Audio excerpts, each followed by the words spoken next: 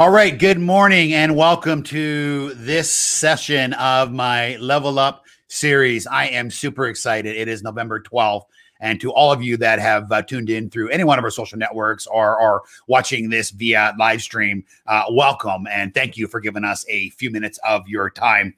Today's a super exciting day, and it's so fitting that it is a day after Remembrance Day because my guest this morning and the story that she is going to share actually began with a story of a soldier, doing some peace mission work in Afghanistan. And we're going to talk about Captain Trevor Green and the influence that it had on Barb Stegman. For those of you that know Barb, some of you will, some of you won't. She is an absolute remarkable woman. We often talk about making the world a better place, doing our part, and this individual truly is making the world a better place. She truly is going into the villages and is, raising them up. She had a normal life in 2006 when her best friend, as I said, took a axe through the head, and it launched this incredible journey, this mission. And looking back now, I'll just give you some of the highlights of that mission. Barb not only attended and presented on Dragon's Den and found her partner today on it, but she was also recognized by Dragon's Den many years later as the top game changer on the show and its history.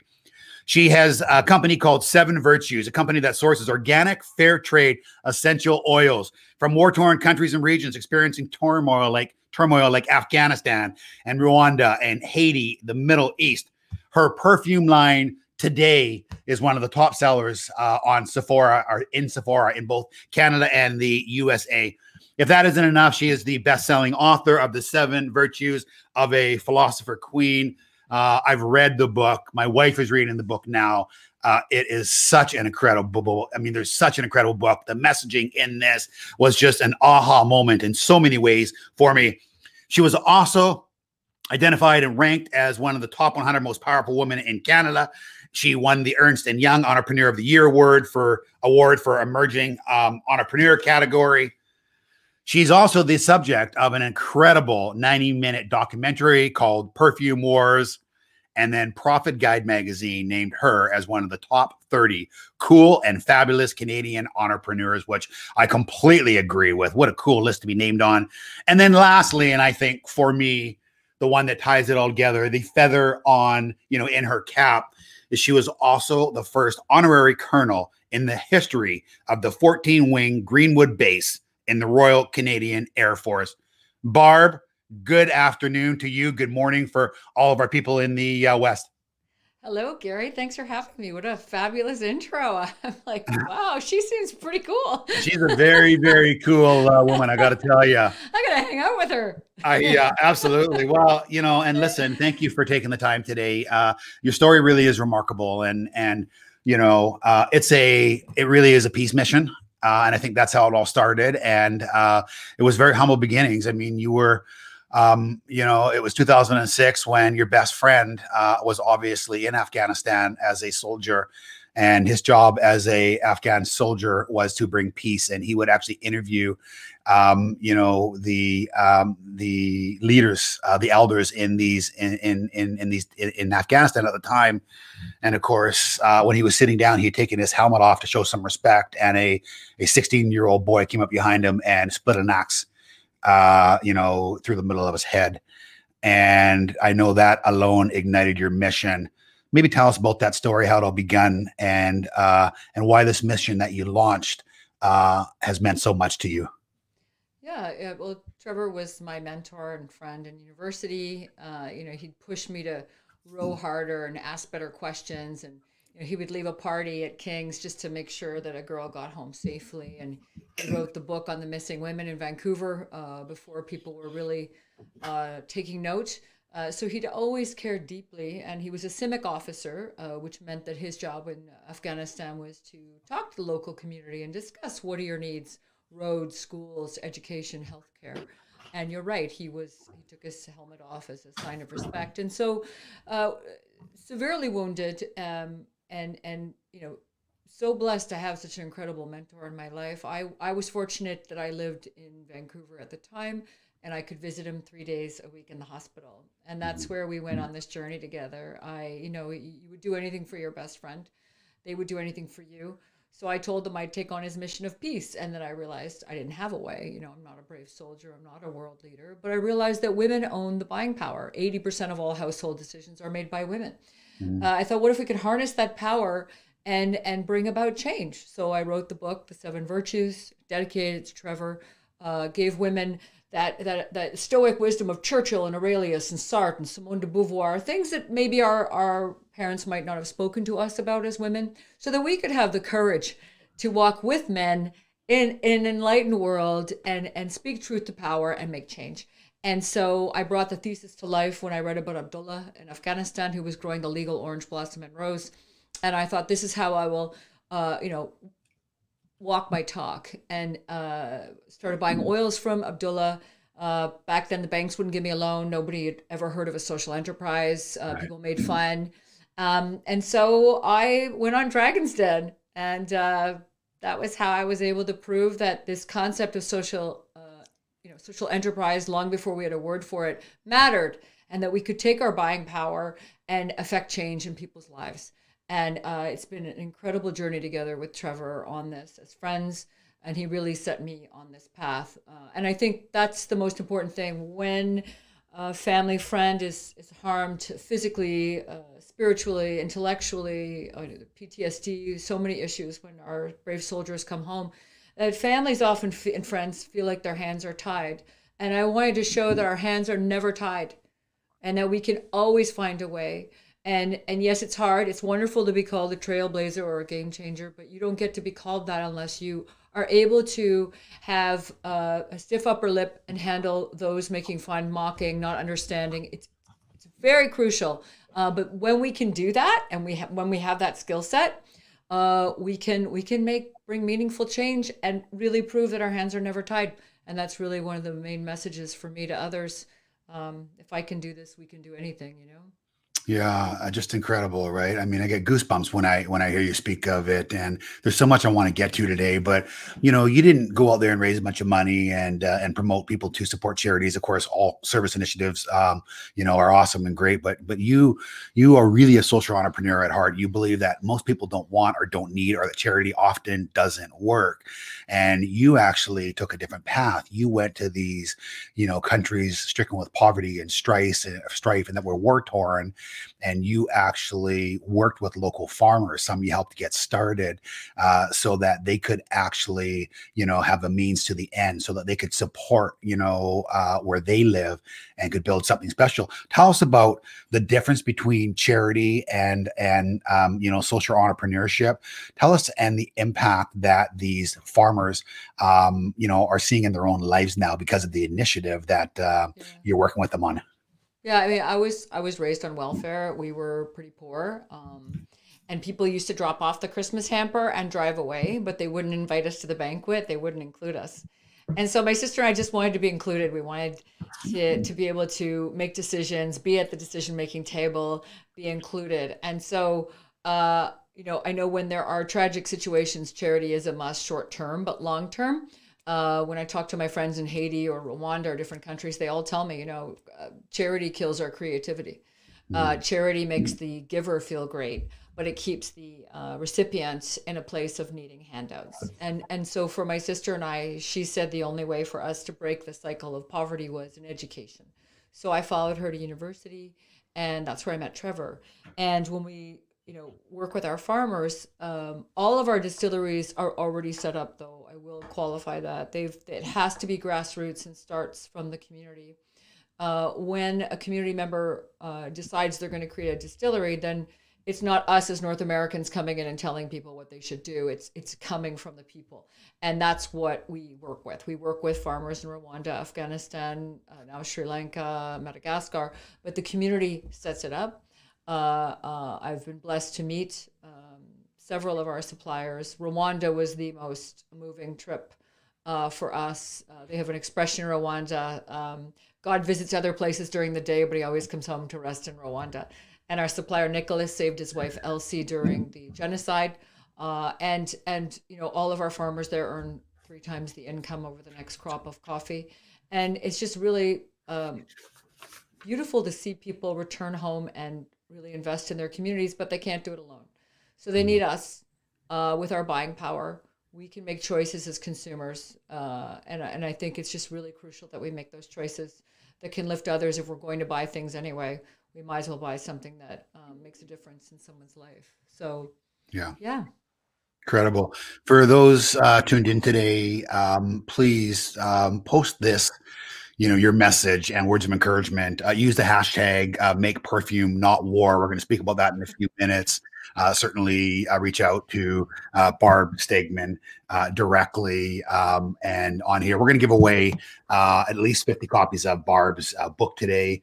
Also, she has this incredible documentary that we're going to talk about called Perfume Wars that, you can currently rent for, I think it's $4.99. I watched it the other night, but I know we're going to give the link to anyone who wants it to all of you free today. This was important to Barb. She wants to continue to spread this, message of peace. And you're just, again, Barb, you're just a remarkable, peacekeeper and peacemaker.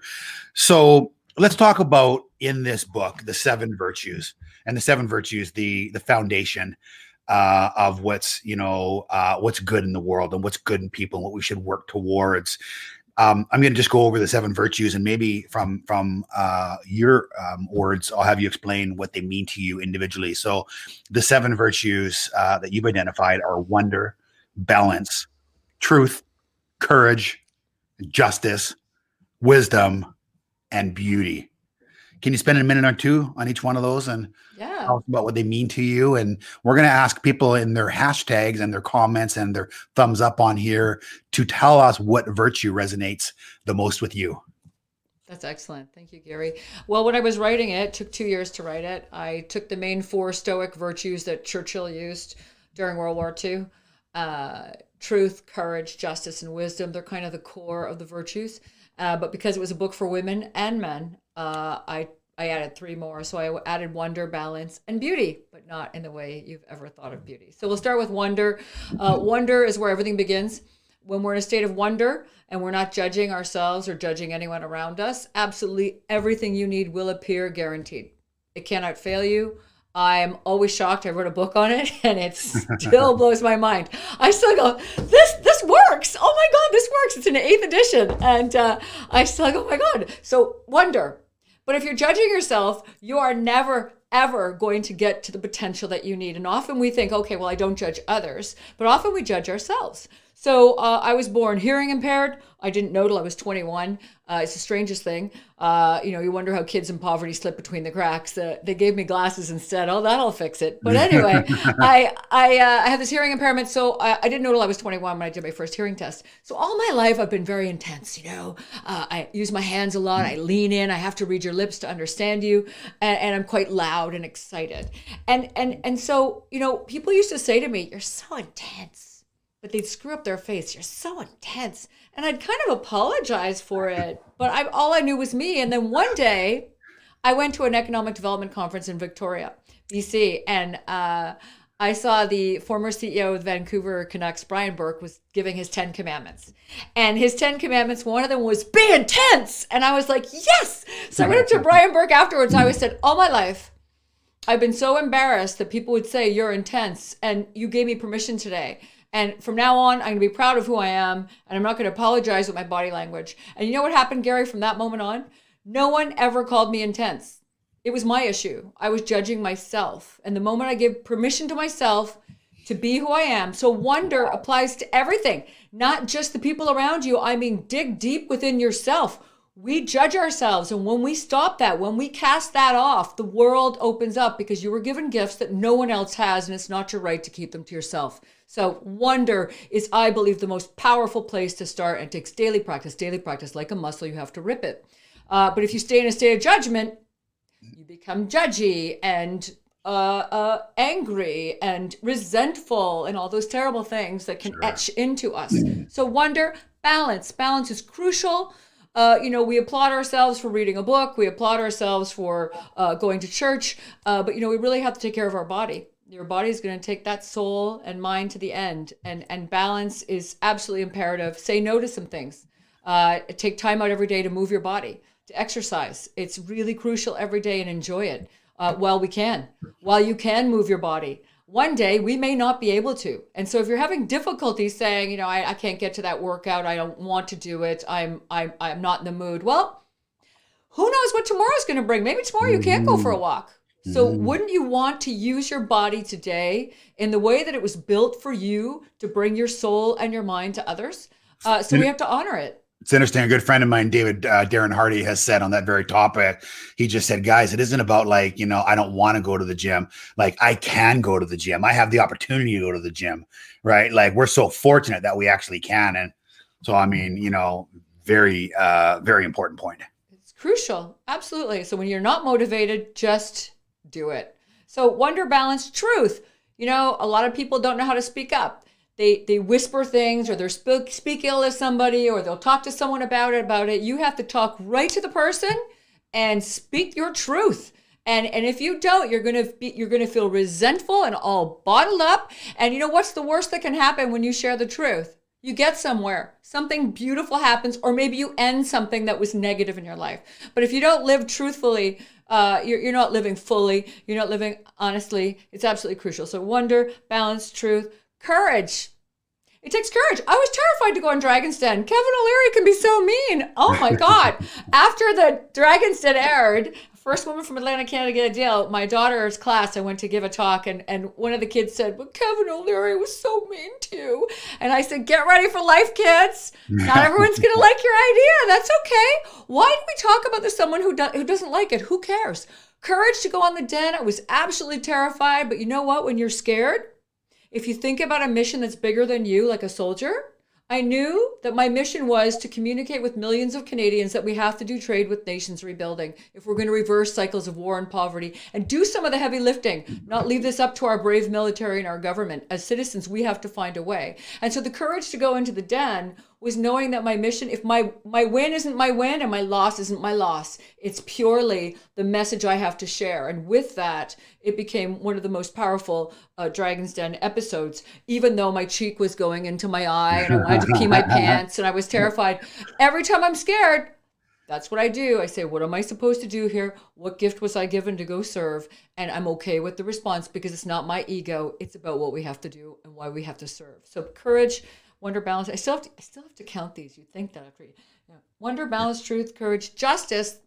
The philosophers believe that justice is the natural response when all the other virtues are in play. So you don't really need to focus on it as a virtue. It will happen if we live courageously, truthfully, in balance, in wonder, with wisdom. If we actually do all of that, then justice will occur. And when we don't have a just world, that means we're not being brave enough, that we're not being honest enough, that we're not being non-judgy of ourselves enough, that we're not being courageous enough. And that's okay. We are mere mortals.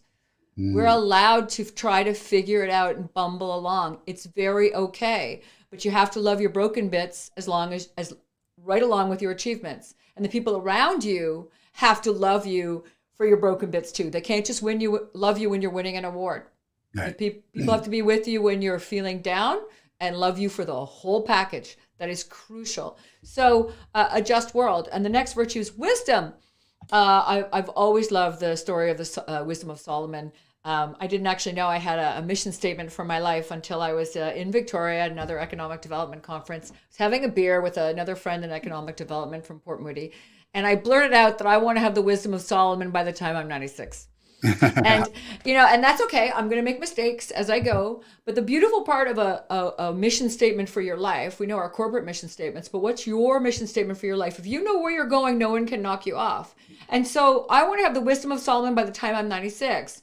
And I'm 51, so I have 45 more beautiful years of learning and being kind to myself and making mistakes. But the coolest part about having that mission statement is, because I want to have the wisdom of Solomon by the time I'm 96, that means my mission statement goes on autopilot. So when I was on Dragon's Den, for example, if you watch the clip, I have no money. I'm out of my garage. I'm being made fun of. How do I prove that this works? I remember 3 of them, Arlene, Brett, and Jim, Try Living, all said, do we have a deal? We want in. There it is. And I didn't say, oh, yes, thank you. I want your $75,000. Instead, my mission statement went on autopilot, and I said, do I get your wisdom and your counsel? Right. And that's when Brett Wilson said, you'll have trouble ignoring us. And so the cool part is, I don't think I would have actively known to ask that great question. It's because my mission statement was on autopilot. And the last one's beauty, but beauty like Michelangelo.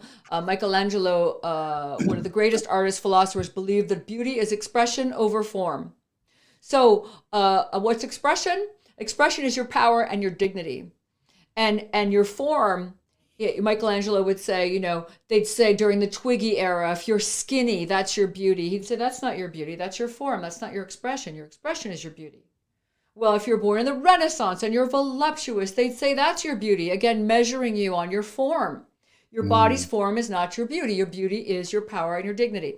And if we taught our daughters that their beauty is their power and their dignity, we would not lose little girls to eating disorders. We would not lose women to the streets. We would not lose women to the $8 billion cost annually for wife battery in our country. Your beauty is your power and your dignity. Never hand it over.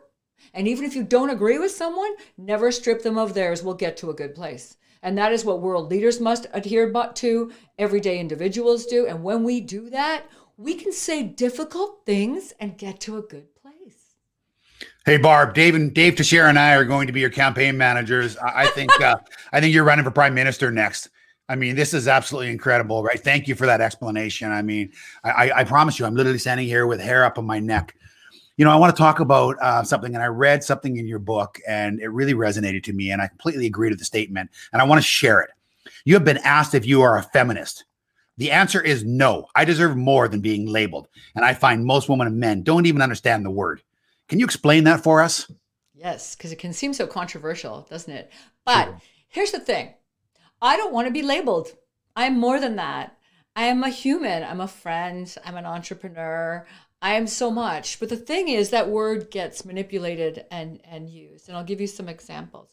But first, I want to qualify it by saying I champion and do much of the same work that feminists do. So we're very much aligned. In fact, probably exactly the same.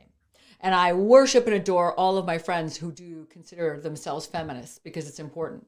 And one of my favorite authors, Mary Wollstonecraft, was considered the mother of feminism. I adore her. I quote her all the time. My favorite quote is, "The beginning is always today." This moment. Doesn't matter what happened in your life before. The beginning is always today. Here's the challenge, though. When I studied philosophy in university in the late 80s, Mary Wollstonecraft's book, A Vindication of a Woman's Right, had been written in the 1700s. It wasn't on my reading list. It was put in feminism studies, and it wasn't there for men to read. And so that bothered me, this notion that, we'll just put everything over in women's studies. Men and women must read the enlightened works of women and men. Oh, look at you. I love that you have that up. It's one of my favorites. She also wrote A Vindication of a Man's Right. Girl was out there fighting for men and women in the 1700s, but we do her a disservice when we label her and put her off to the side when she should be with Plato and Socrates and Sartre, right? She should be right there with everyone. And so that's why, and the other last thing I'll add is I really get disturbed as a woman who has been overlooked, who has been judged, who has been underestimated. When I look at men that call themselves feminists and then they throw women under the bus politically, how can a man, a politician, call himself a feminist when he has never been underestimated, he has never been overlooked like a woman, and then go throw women under the bus, figuratively, in politics because it didn't work for him? You want to be a feminist? Your job is to fight for women's rights 24/7. I'm not even that good and I'm working hard. And so the abuse of that word, I'm probably more a feminist than anyone. And I step back from the word because if I watch it misused, abused, manipulated again, or a great woman being shuffled off to the side to be just with women. And once we have great men and women together, like we do today, we're friends. We don't even define ourselves as Gary's a man, Dave's a man, I'm a woman. We are people doing something really lovely. And I think that's really where it starts. And I think that's kind of how we all feel, right? Amen. Amen. Well said. Although you're a peace leader at heart, a social entrepreneur, as a social entrepreneur, there are many lessons that I believe we can learn from you. And I've interviewed some of the top entrepreneurs today. You said your network is your net worth. And this really resonated with us and with me in particular, because, we've spoken about that importance for a very long time. Talk to us about your belief in the importance of establishing those relationships and partnerships today in the often male-dominated world, the industries, the banks, so that we can build up that peer-to-peer respect. Yeah, I mean, it's crucial that we as women. I'm realizing there's cat hair all over me. Just found myself in it. We couldn't see it. I think that, for me, I was, raised in welfare. We didn't go to Rotary. I mean, later in life, I became a Rotarian, but certainly I wasn't invited to people's homes because we weren't in the network. And it was not intentional of others. They just didn't know about us. And so no one's going to know about you unless you get out in the network, unless you show up, whether it's now virtual, joining different groups. I just joined the Female Founder Collective, a group that now that logo's on my website. I'd never heard of it before, but basically it lets someone know who's shopping, who wants to support a female business person, that she's a member of the Female Founder Collective. And so there are amazing ways to create new networks where you can go and gain wisdom and network with other people, even though we're living you guys are so amazing. Wow. So I suggest other women out there that have their own, that are self-employed with you, that they look at different ways that they can network, even virtually, right now, because you can't necessarily go to a chamber meeting. We will again, but in the meantime, there's no reason not to be networking. Really crucial. And I've never been afraid to show up at the banquet. I feel I have the right to come to the banquet. And so I think, again, when you don't judge yourself, you're not afraid to go, hi, how are you? And who cares if someone is in a bad mood and doesn't talk to you? I mean, cold calling. If anybody has to cold call, I think sometimes you got to cold call 20 times, and you've got to be able to deal with no every day until you get the yes. But if you give up at the 19th no, maybe the 20th was the yes. Right. And so I really think it's really crucial. And if you're not out there cold calling, someone half as good as you is out there getting the deal. If that doesn't drive me crazy, I think about that and go, well, I'm getting out there. Because I actually know how to do this. I will respect my clients. I am a great partner. I believe in win-win. I will always make sure that everyone does well. If I have to walk on glass, I don't care. And so, that's what propels me to go out there and not be afraid to say hello to strangers and make those cold calls, make those introductions, and never stop doing it. Even for fun, I'll show you. You can actually see my network. Now you can focus. Wait, which side should I show you? You see back here, that's Mark Cuban, President Clinton, and Secretary Clinton. And you can't really see those when I'm up here because it focuses on me. But I didn't know any of those people growing up. So 30 seconds, because I want to just, this wasn't on my questions, but I want you to tell the story. You said you're in, Haiti. I'm talking about I think it's ranked the first or second poorest, country in the world right now. And you said, oh my God, here I'm a girl raised from a single mother in Nova Scotia, and I'm on this peace mission, with Bill Clinton, and I'm riding in the Clinton helicopter. Tell us about that, because that's so cool. Well, it was amazing. He'd heard of our work buying vetiver oil from farmers in Haiti, and they invited me to go on a trade mission. And I remember we were walking in a field with, the Secret Service, all protecting. Former presidents are always protected by the Secret Service.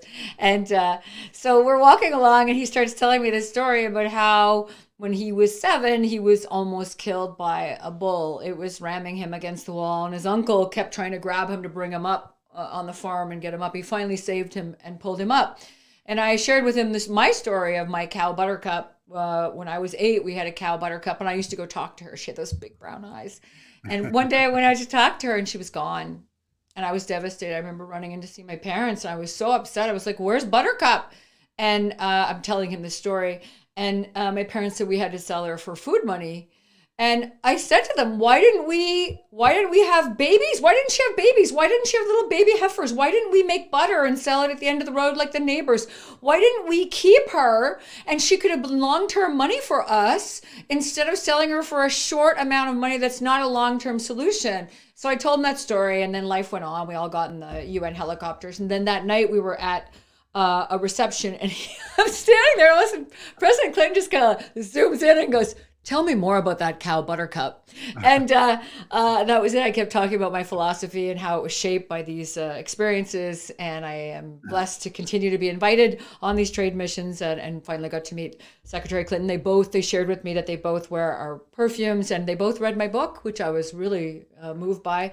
And to think that Hillary and Bill and Chelsea all wear our Seven Virtues perfumes, kind of cool. I don't have celebrities. I look at politicians and what they do to change the world, and see if we can somehow emulate that and do some of the heavy lifting as citizens, because we can't really make our governments do everything alone, you know. Yeah, and just you know what, the you were in the UN helicopters with the Clintons is super cool. And by the way, I'm going to say it again, like literally, honestly, Prime Minister, we're going to push that going forward. So I know, and I've heard you speak about being the architect of your own mission statement for your life. Yep. Can you share with us what that is, and tell us the importance of it, and how our viewers can start creating an mission statement for their own life? Yeah, I mean, you are probably already have one. You just need to articulate it. And the most important thing is to really imprint it, embed it in your life like a mantra, like a neon sign. You know, I want to have the wisdom of Solomon, and that what happens because I am seeking that means I'm going to seek mentorship, that I'm constantly going to follow the smart people, see what they do, seek what they seek, ask good questions. And so it depends on where you want to go with your life. This one short, blessed, sweet life, and it is short. Make no mistake, 96 years is short. I can't even impress upon all of us, and none of us have a guarantee on tomorrow. So it's really, really important that your life is guided by a direction and a path and a goal. And you know, for me with mine, I'm going to keep learning as I go. And at the very end of my life, when I'm 96, someone's going to ask me what to do in the world, and I'm going to know the answer, and then I'm going to die. And it'll have been a fabulous life. And so it's a real trip. Having that mission statement really connects your mind, body, spirit, that balance piece, that bumbling, broken human part. Sometimes we put our foot in our mouth. Sometimes we do things that aren't right. You know, some parts of our bodies don't work, like my hearing.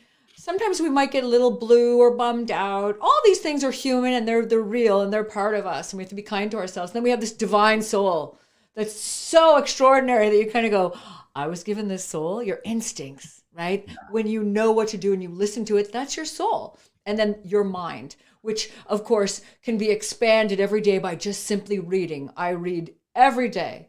Every day. There's a famous quote, you're as wise as the people you meet, the places you go, and the books you read.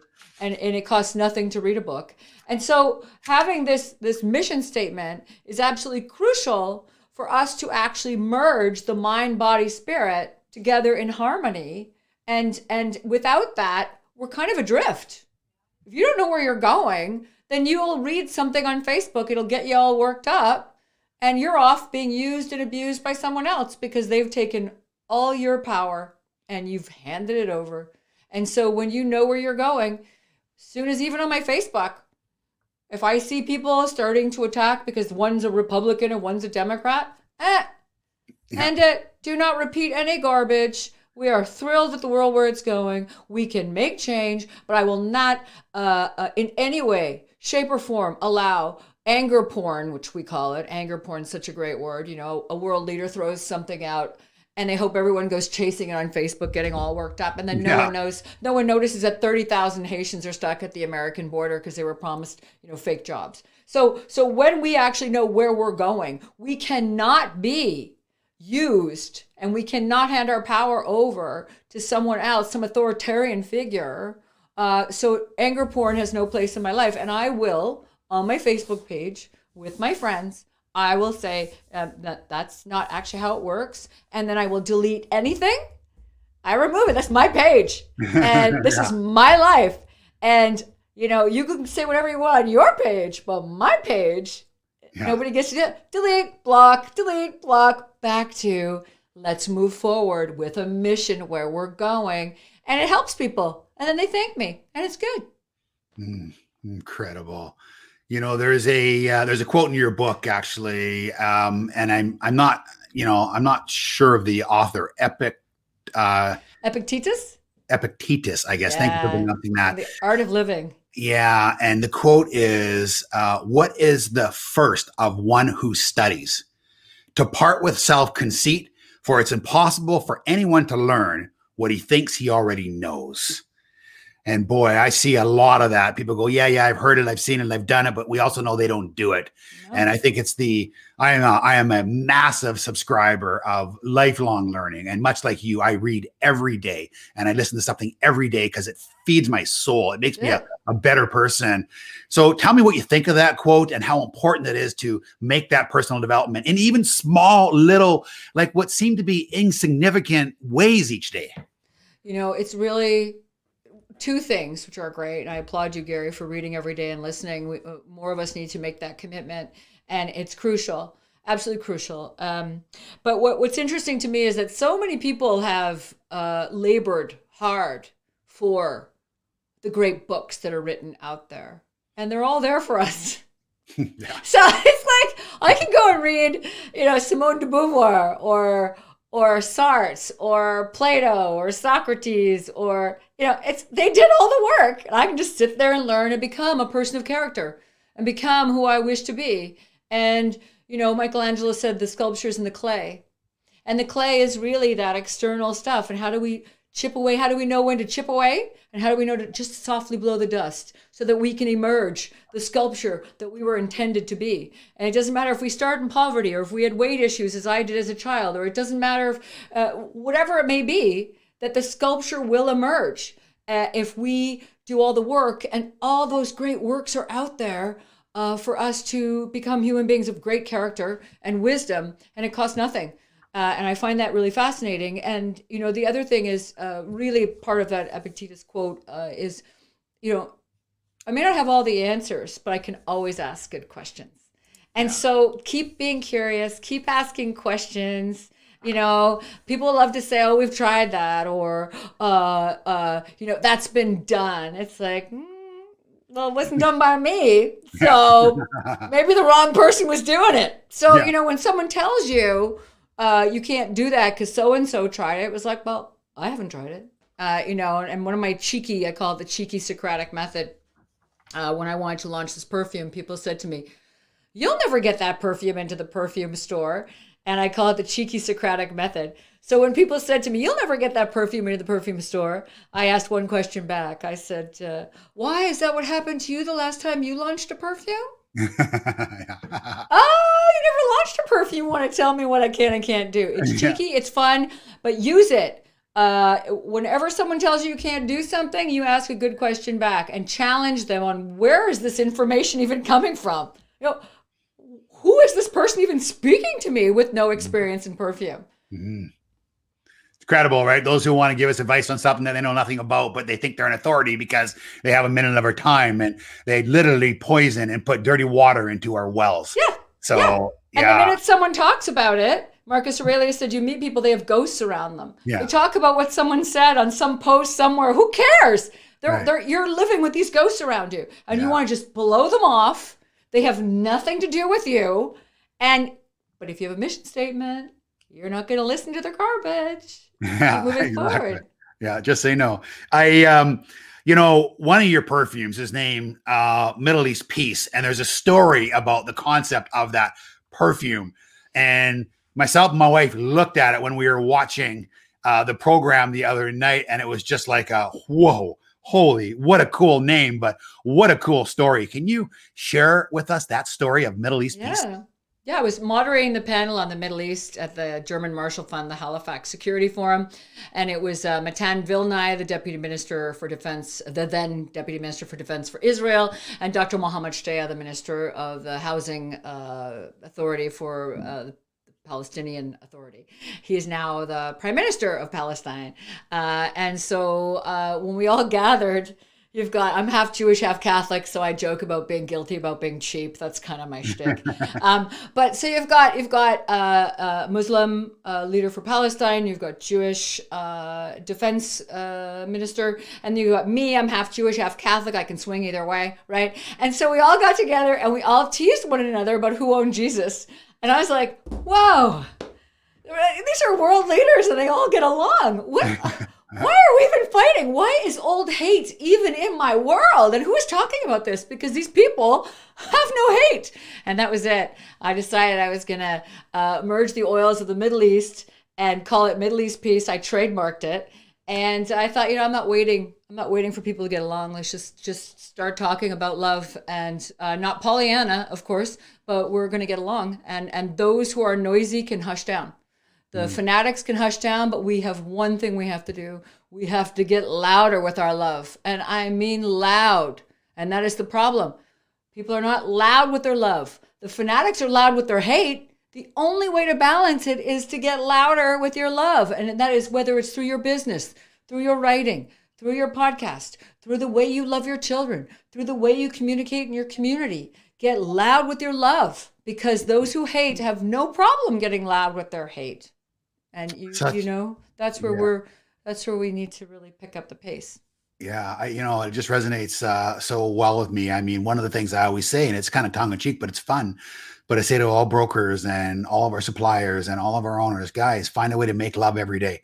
I don't care if it's, posting something on social media, right? Spread the love. Let someone know how much you appreciate them, how great they're doing, the contributions. Don't look for ways to correct people and look for ways to build them up and to recognize the good work that they're currently doing, rather than trying to, make them better or correct them. Anyway, make love every day. And I love that. So I have heard you say the most beautiful model in the world is a role model. Who are some of your role models? Oh, well, Secretary Clinton, of course. I have male role models too. Brett Wilson is a role model to me. Captain Green is a beautiful role model to me. I love... oh gosh, a lot of my role models are dead, like Sir Winston Churchill. Right. I feel like I learn all the time when I read their great works. There's Brett and I. And, I feel like when I read Stoic wisdom from the past, that you're with these, that you're walking with them, because their words are so profound, and they teach you. And so when you sit and read, these great role models are with you. And I don't think that wisdom should be lost. I think it's really important for the wisdom of Epictetus and Sartre and Plato and Socrates to live on. These were incredible human beings who looked through the lens of the weakest and the poorest. Great leadership always looks through the lens of the poorest and the weakest, and starts there with their decision making. And that we lack in our world.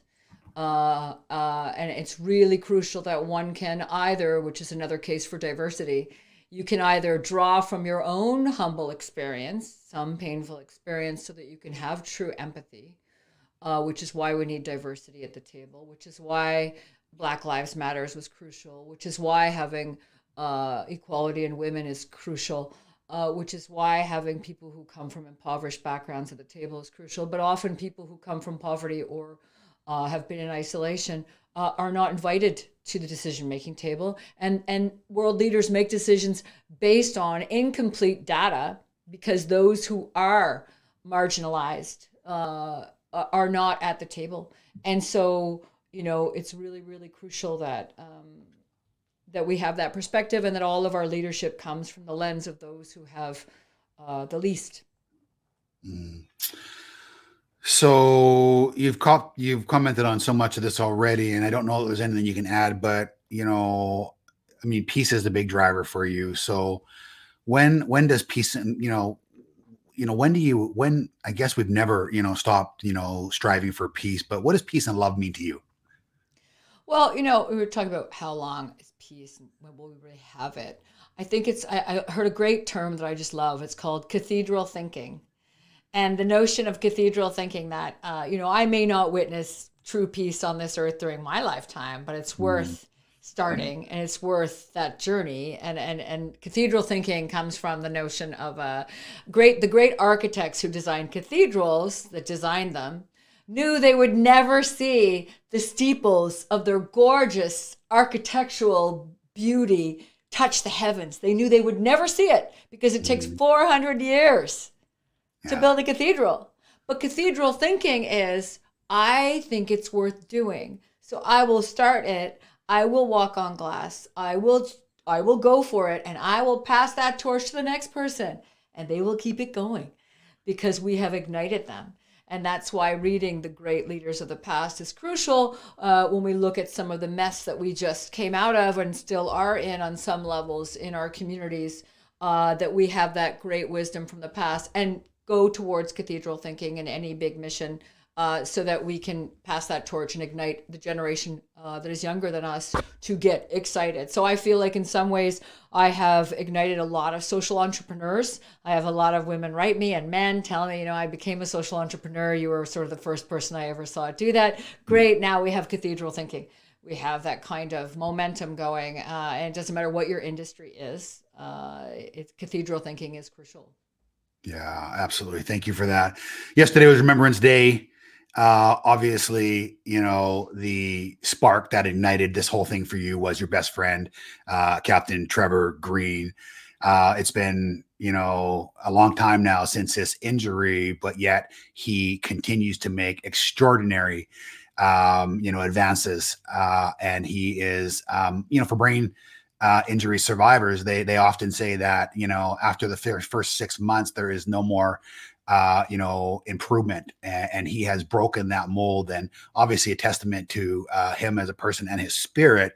Did you speak to him yesterday? Did you connect? And how was Captain Green doing?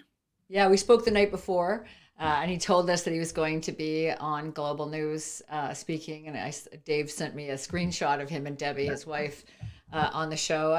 They're doing great. We used to go visit them every 3 months in Nanaimo from Nova Scotia. But now with COVID, we just Skype a lot, which is hard. I really miss him. We love getting drunk together. We did study in Nova Scotia. So I love it. Yeah, you're a newbie. Oh yeah, yeah, we're Atlantic Canadians. You're We do Atlantic love to Canadian drink. anyway, Yeah. And so, he's got the most map brain in the world. There's never been a recovery like that. He has motivated so many people with brain injury. And it's really extraordinary to witness his continued healing journey. And he keeps just breaking all records. And it's because of his beautiful wife, his family, his beautiful children, his friends, his faith. And he is committed, and he has a mission, and he has a vision for his life, and he's unstoppable.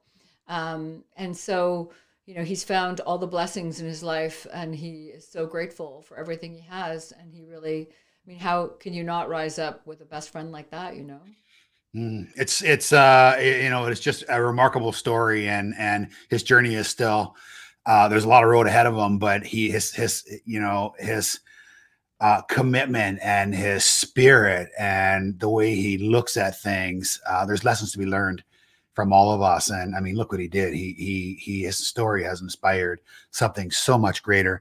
When I said you're a Newfie, obviously, Nova Scotia, we're pretty close though. We're right, just whether it's Newfoundland or whether you're from the Maritimes or Atlantic Canada, I can tell you, I remember the day when I was in a cab, and I literally asked this question to the cab driver. I said to him, "It is amazing." And I was in Nova Scotia actually at the time. I said, "It is amazing. Like you people are all so nice and friendly and patient, and like why is that? Is that instilled from you?" And he goes, "No, we're always drunk."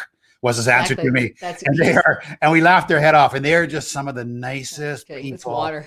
I don't know if it's the water or what it is, but boy, are they a special bunch. Anywhere through the Maritimes are. I would say Newfoundlanders are even nicer than us. I'll be honest. We're nice, Oh my God, if you got to go to Newfoundland at some point in your life. Mm. It's like going through the Narnia closet door. It is magical. It is Yeah. absolutely magical. Nova Scotia's pretty good too. Yeah, yeah, sure is. I remember being screeched in, and boy, that's serious business out there. So, anyway, here's a Honest to shout out God. to all of our friends in the Atlantic and Maritimes. Okay, just a couple last things, Barb, and we'll sort of wrap this. Your favorite book? I mean, obviously, I know you study philosophy, and man, there's whether it's Marcus or whether it's Socrates or so many others. Is there one favorite book that you read that you just go was kind of an aha moment where you just go like, everyone should read this besides this book, and everyone should read this?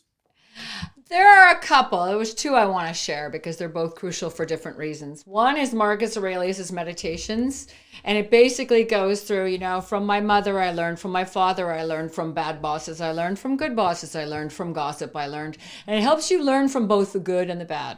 And it really helps you to sit down and create your own meditation. So at the back of my book, we have a section where you can create your own meditations. And it really helps you to articulate to yourself some things that you probably knew deep down, but you really come face on with and go, yeah, I learned a great lesson from that. And you can let go of something that might have been painful because now you have the gift of the wisdom. And then you go, oh, that was sent to me for a reason, because I was tough enough to bear it. And so, okay, that's good. I see the gift rather than, still feeling sad or anxious or guilty, because again, the beginning is always today, right? And so you're not who you were 2 months ago, a year ago. So that has no ghost place around you. So the meditations gives you all of that. The other one is Psycho-Cybernetics by Maxwell Maltz. It was written in the 60s, and it really teaches you how to visualize. And basically, it's extraordinary. I read it over and over and over. I buy it for people for Christmas, just like the Meditations. These are my two favorite books. Psycho-Cybernetics, the basic core of it is that your body doesn't know the difference between imagination and reality. So whatever you tell your body, it believes. There it is. And so if you tell yourself you can do it and achieve great things, you will. But if you tell your body you can't, I tried that before, you won't. And so the basic premise of it is that if you imagine something in your life for 28 days, take some quiet time for 15 minutes to a half an hour and watch your life like a movie. Who's in it? What achievements you're having? What records you're breaking? What places do you want to be? And at the end of 28 days, everything will be in play. I call it a spiritual business plan. And you will actually have it in motion and it will happen. And every time I do this, it freaks me out. It works. And I'll tell you one of the stories was I was in Haiti. It was my company was surviving. It wasn't thriving. We had a different line then. We were in a different retailer. The world was world was completely changing. The millennials and Gen Zs, my children, were taking over the buying power, and we were just surviving. And I have a lot of farmers counting on me. And so whenever I don't know what to do in life, I volunteer. I get out of my own way because I realize all my problems really aren't that big. And so I was in right, and I was in Haiti. I was volunteering after Hurricane Matthew, and while I was there, Sephora wrote me. And I'm not going to tell you, I never told my team how many times they rejected me, right? And that was something I never told my team. You just be the leader and keep going and pitching and being lovely. And so they wrote me. And so I blurted out to all my girlfriends in Haiti, oh my God, Sephora just wrote me. And one of my girlfriends who has a castor oil farm, a cooperative in Haiti, said they have this Accelerate program. They realized that less than 4% of the CEOs of beauty companies are women, and they basically beauty idol you and help you rebrand your company. And so 1,800 women apply, only 10 get in. And I decided right there and then that I was getting in that program. And I did it every day for 28 days. I saw myself in Sephora. And when I finally met with my merchants in Toronto, the way I remember it's more dramatic. I sort of see myself going, I'm not giving you these perfumes. But that's not really how it went. But I met with them and I said, look, I want to get in that program. I want to create a brand new line for Sephora. Same oils, same countries, but I want the kind of packaging that my Gen Z and millennial kids would love. And I got in the program and they mentored me and guided me. And now we're number one across Canada and the US in the clean space, in the new clean perfumes. And we're now talking to France, where Sephora started. And that the France one began during COVID.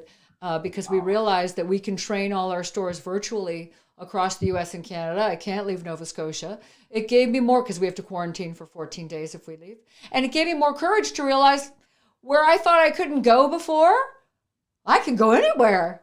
And so I got a consultant, and we sought that wisdom, and we're doing it. And it's just very exciting. So I really think that the idea of really sitting down and having a 28-day plan to visualizing what you need is crucial. And Psycho-Cybernetics is all about our self-beliefs, our self-esteem.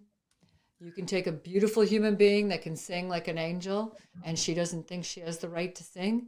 And it's heartbreaking to watch. And so I really feel that anybody in your life who has a talent or a wish or a dream, and they keep saying they can't do it, you've got to give them a shake, and then give them Psycho-Cybernetics, my book.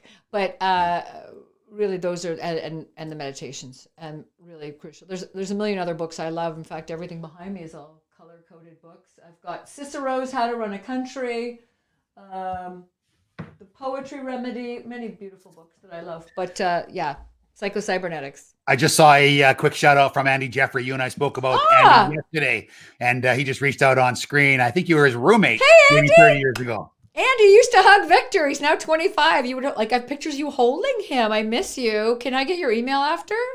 I'll make sure we send that off to you. Him and his incredible wife Julie are some of our franchise owners in Alberta, and they're some of the best of the best. So I wanted to make sure Andy, Victor and Ella remember visiting them, and they would love to be connected with you guys again. I would too. So, Barb, couple things last. We have an incredible group in the Canadian finance space called WIMI, Women in the Mortgage Industry. And it was put together by three incredible women. Two of them are dear friends of mine. The third one I don't know very well, but Suzanne Adila Fleur and Hallie Strandland. And they constantly are working with the female demographic. They work with, obviously, men are invited to WIMI as well, but they are leaders, and they are so far ahead, and they've just done great work for our industry. I would love to be able to offer a program, something that I can do or we can do or you can put on for them and that group, like a special segment, 60 or 90-minute segment that we can really drill down. Is that something that we can look at doing together? You can do anything. Perfect. You can do anything. I love it. So we're going to do that. Hallie or Suzanne, if you're on here right now, reach out to me and we'll set up just a group for the WIMI group in Canada. Because I mean, obviously, every man in the world should listen. Every man in the world should listen to this. It is so incredible. But I know that it'll really resonate with your group. So let's do a special event for that. Barb, I want to make sure that you get proper recognition. And I want people to spread your word. So anyone on here, please subscribe to barbstegman.com.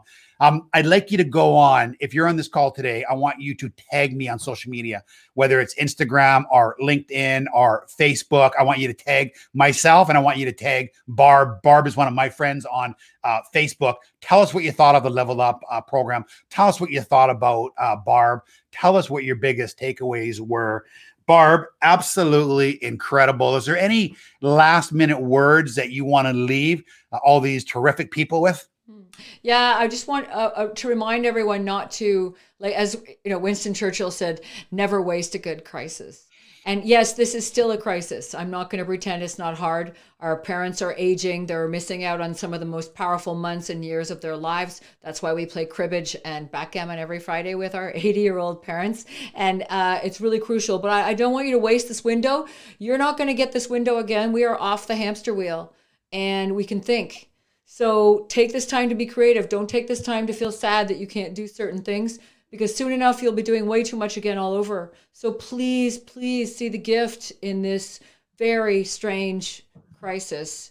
And when you see the gift, you're going to have all the rewards, and there'll be plenty of time to be darting around the city and running to events again. But right now, really, really, really find the blessing in this window, because you will never get a break like this again. You wanted this break. You were asking for this break. You were in your car saying, I wish I had time to myself. And now you have it. So take it. Yeah.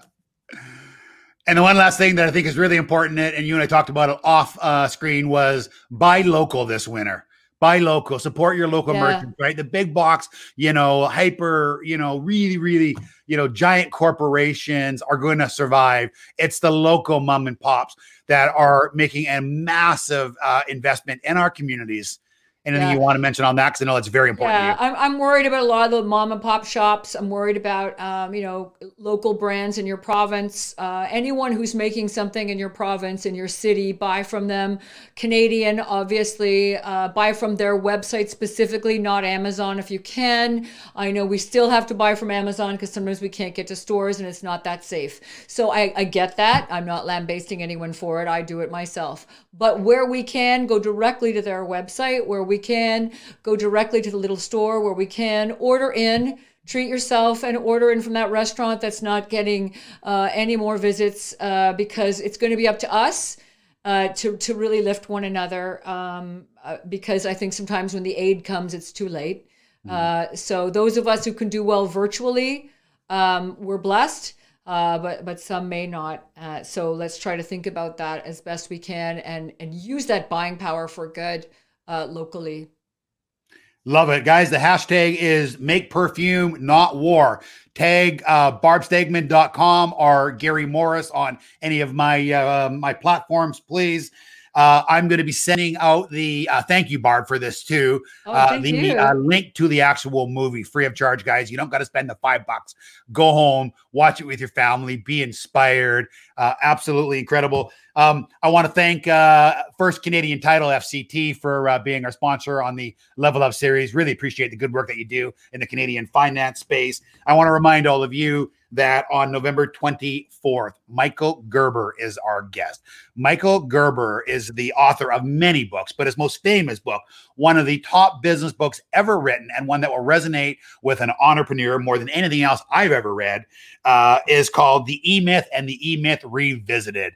He is an incredible author, world-renowned, and we're super excited about having him. Barb, from the bottom of our heart, on behalf of everyone listening to this podcast, I just want to tell you one more time what a remarkable individual you are. I love who you are. I love what you stand for, and I love what you're doing. Thank you very much for the good work that you do. And if we can ever do anything for you, I am a cell phone message away. I am a text away.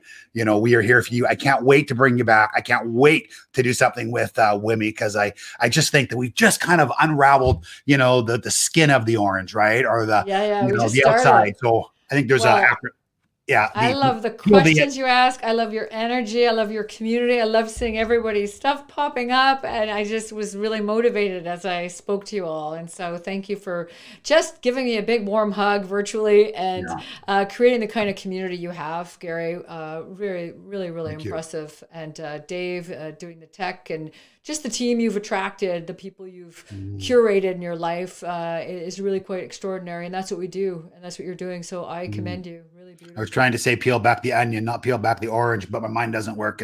I'm getting old. It's not that sharp. You can peel back an orange. You can do whatever you want. Yeah, exactly. All right, Barb, thank you very much to all of our listeners and viewers. Awesome. Thank you. This was an incredible Level Up series, and I'm thrilled, and I was thrilled to have you. Guys, have a great day. Thanks, Post us on social media. Let us know what you think. And November 24th, we'll see Michael Gerber. Have a great day, guys. Bye. Thanks. Bye.